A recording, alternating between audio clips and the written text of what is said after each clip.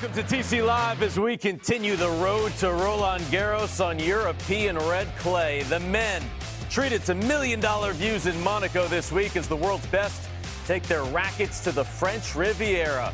A lot to get to on our 30-minute post-game show. All the best highlights you don't want to miss what the players said to Prakash. Plus, big news on Dominic Thiem's comeback and why this weekend's Billie Jean King Cup tie is bigger than tennis. Welcome into our studios in Santa Monica, California. Steve Weissman back alongside Grand Slam champion, coach to the stars, Paul Annacone. And over in the big screen, we've got the Hall of Famer, Andy Roddick. A lot to get to today. Let's start with Sasha Zverev. Came back from 2-4 down in that second set, was able to get the win. And Andy, he's got a chance with the title here in Monte Carlo to maybe get to number 2 and get closer to number 1 in the world. Yeah, and the thing is, it's a pretty straightforward scoreline against a guy who is, pretty well versed on the clay, and he didn't really even play that well. He kind of found his range on his forehand. He missed as many rally backhands as I've seen for a long time. But I don't think we talk enough about how good Zverev is on the clay. He's won multiple Masters Series events. Obviously, lost to Tsitsipas in the semis of Roland Garros. Guy can flat out play on clay, and I don't know that we give it enough credit because he's super tall. You would think that his power would translate better to other surfaces, but clay is a great surface for him. Zverev did a really nice job. Got off to a great start. Second set got down a break, thought he might take a turn to negative town, did not, hung in there, found a way to get through that second set. And as Andy said, Delbonis, very difficult, awkward to play against. So good job from Zverev. Never want to go to negative town. Don't take a turn to negative town. And never panic. Never panic. All right, the hottest guy on the ATP Tour kicking off his clay court season. That's Carlos Alcaraz coming in off his title in Miami, the youngest winner in tournament history. The 18-year-old at a career-high 11 in the world has a chance to crack the top 10 this week, making his Monte Carlo debut against 21-year-old American Seb Korda. It's a rematch of last year's next-gen final that Alcaraz won. This was a battle, Andy.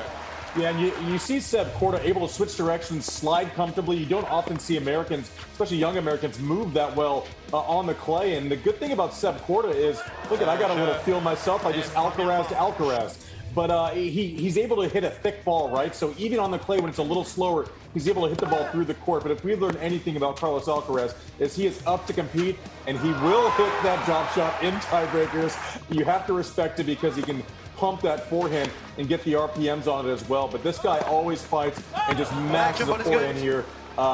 Called out first, quick overrule, Alcaraz in this match.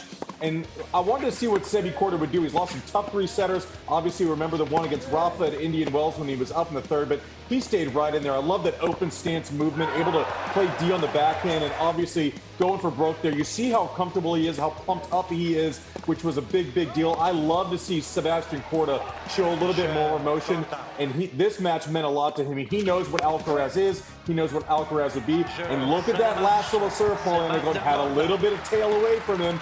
Didn't go straight through the court. I like that Sebi Korda is working on getting a little bit of movement on that serve. Hell of a win for Sebi today. Just the third man to escape from Alcaraz this year. He joined Prakash at the desk. What put you over the edge at the end? I don't know. I felt pretty confident, especially breaking on this side because I had the win with me, and I knew if I just made the return, I was going to be ahead in the point. And when I came here at 4-3, I was like, all right, here we go. This is what I like, and I took advantage of it and somehow pulled it through.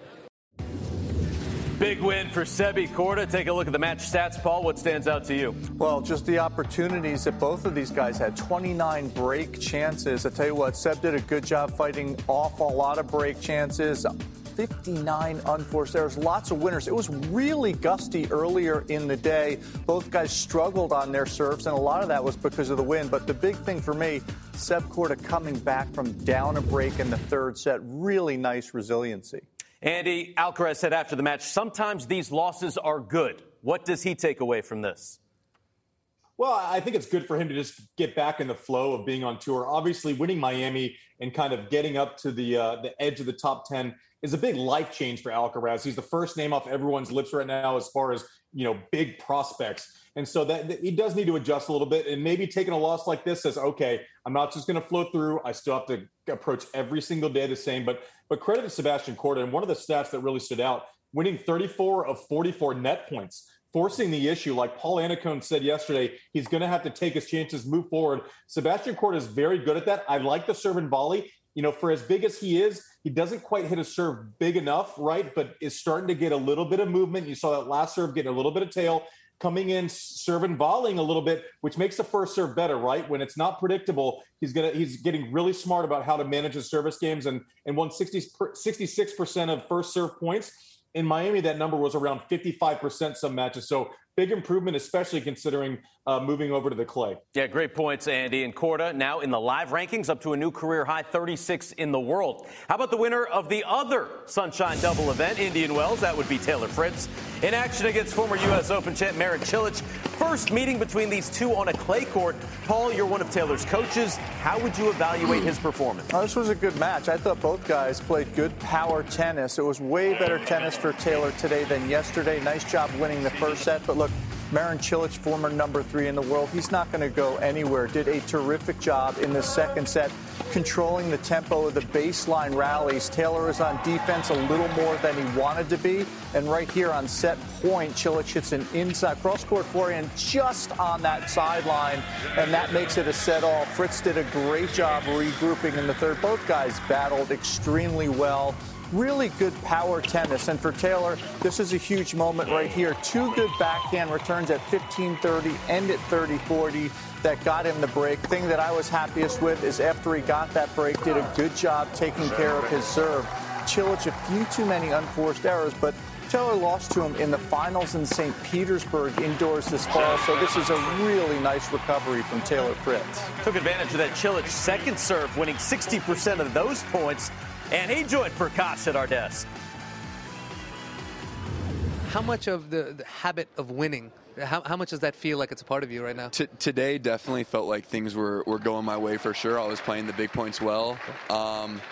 Yesterday, not so much. I don't know how many set points I blew and how many had points. Some chances there. Yesterday was a little different, but conditions were different today. And, you know, when it's not super windy, I can trust the shots I'm hitting, kind of, have that confidence and go after shots I want to go after. And yeah, today it was just working for me, and it is a lot of confidence kind of just from playing well. You feel good in those moments.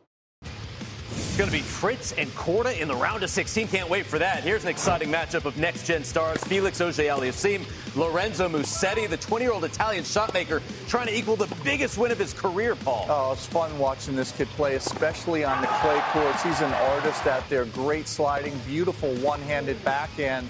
And the first set, it was one-way traffic. Really did some beautiful plays, including coming to the net with some field volleys. That one sealed the first set. Second set was a little bit different.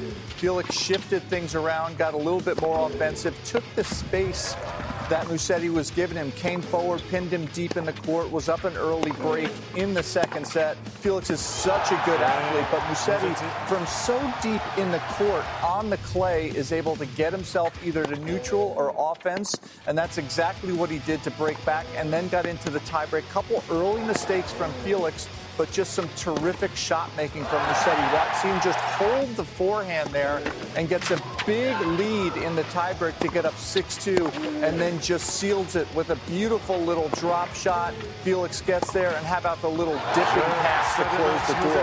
A heck of an effort from the Italian. Backhand is a thing of beauty. He is fun to watch. Lorenzo Musetti gets the win. He'll take on Diego Schwartzman next. But for Felix Auger-Aliassime, he has now lost 5 of his last 6 matches, Andy. What's your level of concern there? Well, I think plan A is great when the shots are landing, right? He goes very aggressive all the time, serves big, wants to force the issue. The forehand is a little bit hit or miss, and that's his tell shot, Steve. When you see the forehand, when he's hitting on all cylinders, when you can rely on it, then he has runs to the semifinals of slams, right? Like we saw earlier this year, getting a win in Rotterdam. When he's second guessing that shot a little bit, it makes it a lot tougher. It makes it an easy strategic matchup. You go at the forehand, you pound it. I don't think it's going to get any easier for FAA here coming into the clay court season. It's not his surface of choice. It's not the surface he's had the most success on, but if I'm Felix's coach, we got to figure out the insurance policy for our game, right? If we're not landing our aggressive shots, which is the way you like to play, which is phenomenal, we have to learn how to kind of get through these matches with less than our best. Maybe tighten it up a little bit, put some more balls in the court, rely on your legs a little bit more. And I haven't seen that work perfectly for FAA yet. Listen, I said this was matching the biggest win of his life. That other one came against Diego Schwartzman when he was number 9. That's who Musetti gets next. We saw him make the round of 16 at Roland Garros last year, take 2 sets off of Novak Djokovic. What about his game suits him so well on this red clay? Well, look, you can watch him move, watch him slide, see the shot selection that he creates, a beautiful one-hander, really comfortable on the clay, just has a full arsenal of ways to hurt you. And I think this is a different year for him now. The players aren't going to be as surprised. Went into a lull after that big French Open last year. So now he's got to regroup just a little bit. But when you watch him play matches like this, you can see how he constructs points so well on the clay. And I actually think it should be able to translate to the hard courts. And it has. He had some success in Mexico on the hard courts, so he can play on hard as well. But for me, it's about him maintaining an average level that's good enough to stay at the top, and that's what he's got to work on. Got some young, exciting Italian stars. We're going to see Jannik Sinner coming up later on TC Live. But how about Dominic Thiem? He's a 2-time Roland Garros finalist. Had a slow start to this year. He's been out all year due to the wrist surgery last summer. Then he had COVID in March. Played a challenger, lost that, but took a wild card into Estoril, which begins April 25th. He is also scheduled to play his first tour-level event in Serbia next week. Andy, what can we expect from Dominic Thiem this clay court season? Well, the best case scenario would be us expecting health and time on court, and it's been really unfortunate with Dominic since that U.S. Open win. You feel like it's kind of been just stopping and starting all the time. Hopefully he can get 2 or 3 events where he can at least get some consistency. Even if he, if he loses second round, that's secondary at this point. He wants to build that stamina, build those reps, and he just hasn't gotten the chance. Played the challenge and immediately got COVID and had to sit out a couple of weeks. So there hasn't been a consistent buildup. So I don't think we really know what we're going to see, but I don't think our expectations should be ridiculous at this point. I hope he just gets healthy and hopefully starts finding a little bit form, maybe a week or 2 before the French. But this far out with this little match play, I don't know that we should expect too much out of the gate from Dominic Thiem. Yeah, I think Andy's 100% right. Just get rid of expectation right now. Let him get the match reps under his belt. Let him build up some match rhythm, feel comfortable between COVID and then the wrist injury. He just hasn't been able to play any tennis. So now the idea is to get on the court and stay on the court. Look, the guy's a great player. He's not going to forget how to be a great player, but he just needs some time to get there. So lose the expectation. Just get back to the basics. Do what you do well and try to stay healthy for a while. This guy was number 3 in the world. He was supposed to be the next king of clay. I mean, we expect him to win multiple Roland Garros titles. He's had some really bad luck lately. We wish all the best to Dominic Thiem, hopefully next week in Serbia and then in Estoril.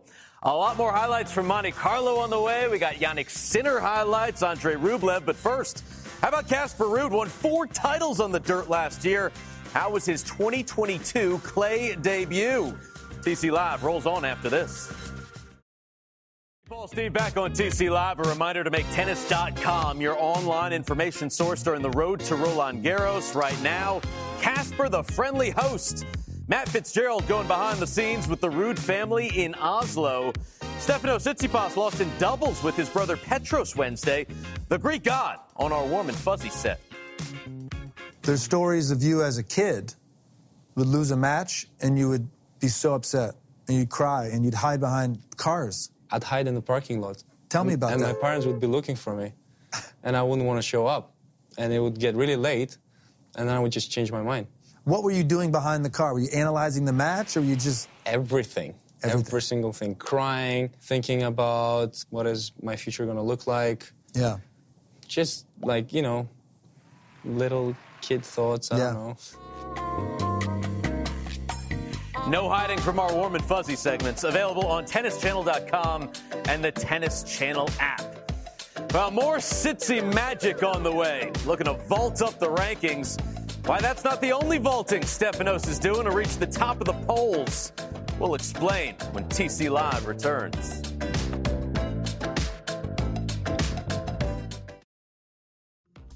Back on TC Live, our coverage from Monte Carlo on the Bally Regional Sports Networks in T2 with Leif Shiras and Jan-Michael Gamble. Thursday, 7 a.m. Eastern. How about that matchup? Lorenzo Musetti and Diego Schwartzman, followed by Hubie Hurkacz and Albert Ramos Vignolas. Well, back to Monte Carlo, Andy, and Casper Ruud is going to win this match. But props to Holger Rune. Won a challenger in Italy Saturday. On the same day, won a qualies match in Monte Carlo, beat Aslan Karatsev first round, and put up a fight against Ruud on Wednesday. Yeah, and the whole game with Ruud on clay, and we'll see in this highlight, is his ability to extend the court, make it a lot wider, Steve. You used to see with Rafa in his prime where he would extend to where the ball would bounce outside the sideline just as often as kind of straight through the court. He just makes the court so wide, and Holger Rune, you could see later on in this match as Ruud wins the first set there, it has some wear and tear on your legs a little bit. Obviously moves great. There's not much to be done. Look at Holger's going, do I have to keep running? This is like an 18th day in a row of playing. Looks like he did kind of a little bit against Djokovic last year at the Open when he cramped up. But Casper Ruud here just making the court, making you play all sides. You have so much turf to cover. Does it in a not obvious way, but Casper Ruud's the real deal on this surface. He is one to look for at Roland Garros for sure. And he moves on to face Grigor Dimitrov. Rune up to a career-high 79 in the world. Couple more young guns in action. 20-year-old Jannik Sinner, 17-3 this year, looking to get to 4-0 on tour against Finland's Emil Ruusuvuori. Yeah, and Ruusuvuori has to go after the ball here because the longer the rallies go, Sinner's really become really good at these longer rallies. Earlier in his career, he used to make a lot more unforced errors. I also love the emotion that he's showing now. There's something we didn't see in his first couple of years on tour. Maybe feel a little bit more comfortable out here, get a little bit more vocal, getting the crowd into it a little bit more, and that pays dividends. Early in the first round, it did. Maybe yelling and screaming. Ruusuvuori hears the crowd a little bit, throws in the kind of a nasty-looking double there. Those shadows don't look very fun either. But the one thing with Sinner is he has knockout power on both sides. Can hit winners on the forehand or the backhand side. So if he's running full speed ahead, it's kind of pick your poison a little bit. And there was just a little too much poison for Ruusuvuori today. And good look for Sinner. Some other scores from Monte Carlo today. Cam Norrie falls to Albert Ramos Vinolas for the fourth time on red clay. ARV going to face Hubie Hurkacz next. The Polish star picking up his 100th career win on tour. Congratulations. Pablo Carreño Busta takes out Alexander Bublik and Diego Schwartzman into the round of 16. As we enter the social net, and Team USA back in Asheville for a Billie Jean King Cup tie against Ukraine this weekend. Diana Yastremska leading Ukraine, Jessie Pegula leading the Americans. Here is U.S. captain Kathy Rinaldi explaining how this event is raising money to support Ukrainians suffering from Russia's invasion. The USTA has definitely done a great job of the outreach as well, and the ticket sales. You know, every time someone buys a ticket, a portion of that goes to the Ukraine Relief Fund. So we couldn't be more proud of that. And you know, like I said, we're a true family at the end of the day, and we all come together. We're opponents on the court, but we're allies and friends off the court, and we really do care for each other, and we pull together when times get tough. Well said there, Kathy. Paul, we are opponents on the court, but allies and friends off the court. Yeah, great to see the tennis family come together to help our friends, the Ukrainian players that are part of our family, and to see the Billie Jean King Cup go ahead and do this and the USTA be at the forefront to try to do it for this weekend. I think it's a great thing. There's a lot of things more important than these tennis balls behind me, and it's good that we're paying attention. Got to speak to Diana at Indian Wells this year, told me the whole story of her and her sister leaving Ukraine and leaving her parents. Truly heartbreaking. Yep. But the WTA has done a great job of bringing them in and taking care of them, really, since they were left their parents. Meantime, we've got a tough switch, but we've got Stefano Tsitsipas, who is trying a different sport here, Andy. What do you think of pole vaulting? I think that he should never do this again. There's only one way that this could go. It's not going to go well, right? Just means like, hey, we might laugh at it, but that's not near. I mean, pole vaulting about a foot off the ground is not really the one. Steph needs to stick to tennis and maybe try not to get hurt. There are other ways to pick up a hobby without risking injury. I don't know about this, Mr. Tsitsipas. Have you ever tried pole vaulting, Paul? No. I'd give that a big no, and I'm all on the Andy Roddick team of let's stick away from this and figure out different ways to have some fun. It's a fun video nonetheless, and he did make it on, I don't know, it was pretty low. He hit the mat. I mean, that's good, right? Pole vaulting's tough. My favorite thing is the side view where it looks like he's actually doing it from the front, but the side view is like that far off the ground. Right. The side view was the best one. I think the high schoolers would take out Steph in the pole vault. Here's our schedule on Thursday. Players looking to make the quarterfinals in Monte Carlo, 5 a.m. Eastern. We get you started. Of course, 7 a.m. Eastern, have you covered on the Bally Regional Sports Networks and T2. Andy, Paul, myself on TC Live and Encore coverage all night long. Back with more after this. Annika and Roddick Weissman back with our hot shot of the day. Andy, normally you win the match, you don't get the hot shot. This is the rare, you win and you get the hot shot. Pull the Rip Corda for us, Andy. Look at that. Look at that wind blowing that across the court. There's no way he was missing that wide if he went cross court there. This is what I like, though. The open stance back end D. And then, listen, I know I'm not missing a wide. That wind is stiff. Hits it. And, Steve, my favorite, a shot that's actually relevant in the match. Late in the third set, 30-all. Big shot from a big player. Super stuff from Sebi there. Let's look ahead. We got Taylor Fritz taking on Seb Corda. Guaranteed to have an American in the quarterfinals in Monte Carlo for the first time since 2008 when Sam Querrey did it. Stefano Tsitsipas in action, Pablo Carreño Busta taking on Sasha Zverev, and then Andre Rublev and Jannik Sinner. Some tasty matchups. Let's talk about that All-American matchup, Paul. What is going to be the difference in this one? I think it's going to be who plays the big points better. I don't think there's going to be a heck of a lot between these guys, both playing some really good tennis and playing well at big moments. You saw Seb do it today. You saw Taylor do it today. Taylor's done it lately in some big matches.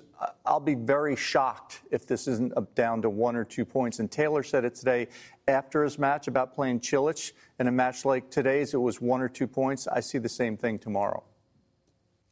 Yeah, I think two things really matter in this match. First serve percentage matters because both of these guys absolutely munch on second serve returns and can take the racket out of your hands if you're not putting a bunch of first serves in there. And also, who's going to get that first hit and be able to switch directions? Taylor probably is able to create more pace off the ground, especially when he gets 2 feet under him. Sebi probably moves a little bit better on the clay. So as Paul said, it'll be interesting to see how that matchup shakes out. But listen, it's great that these guys have both grinded through their first couple rounds. It's nice to see American on American action a fair bit into a big tournament. And guess what? They're playing doubles together later that day. Busy day. Busy day at the office for the boys. Busy day for Seb Corda and Taylor Fritz.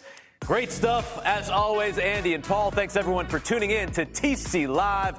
Our coverage of the Monte Carlo Masters continues next right here on Tennis Channel.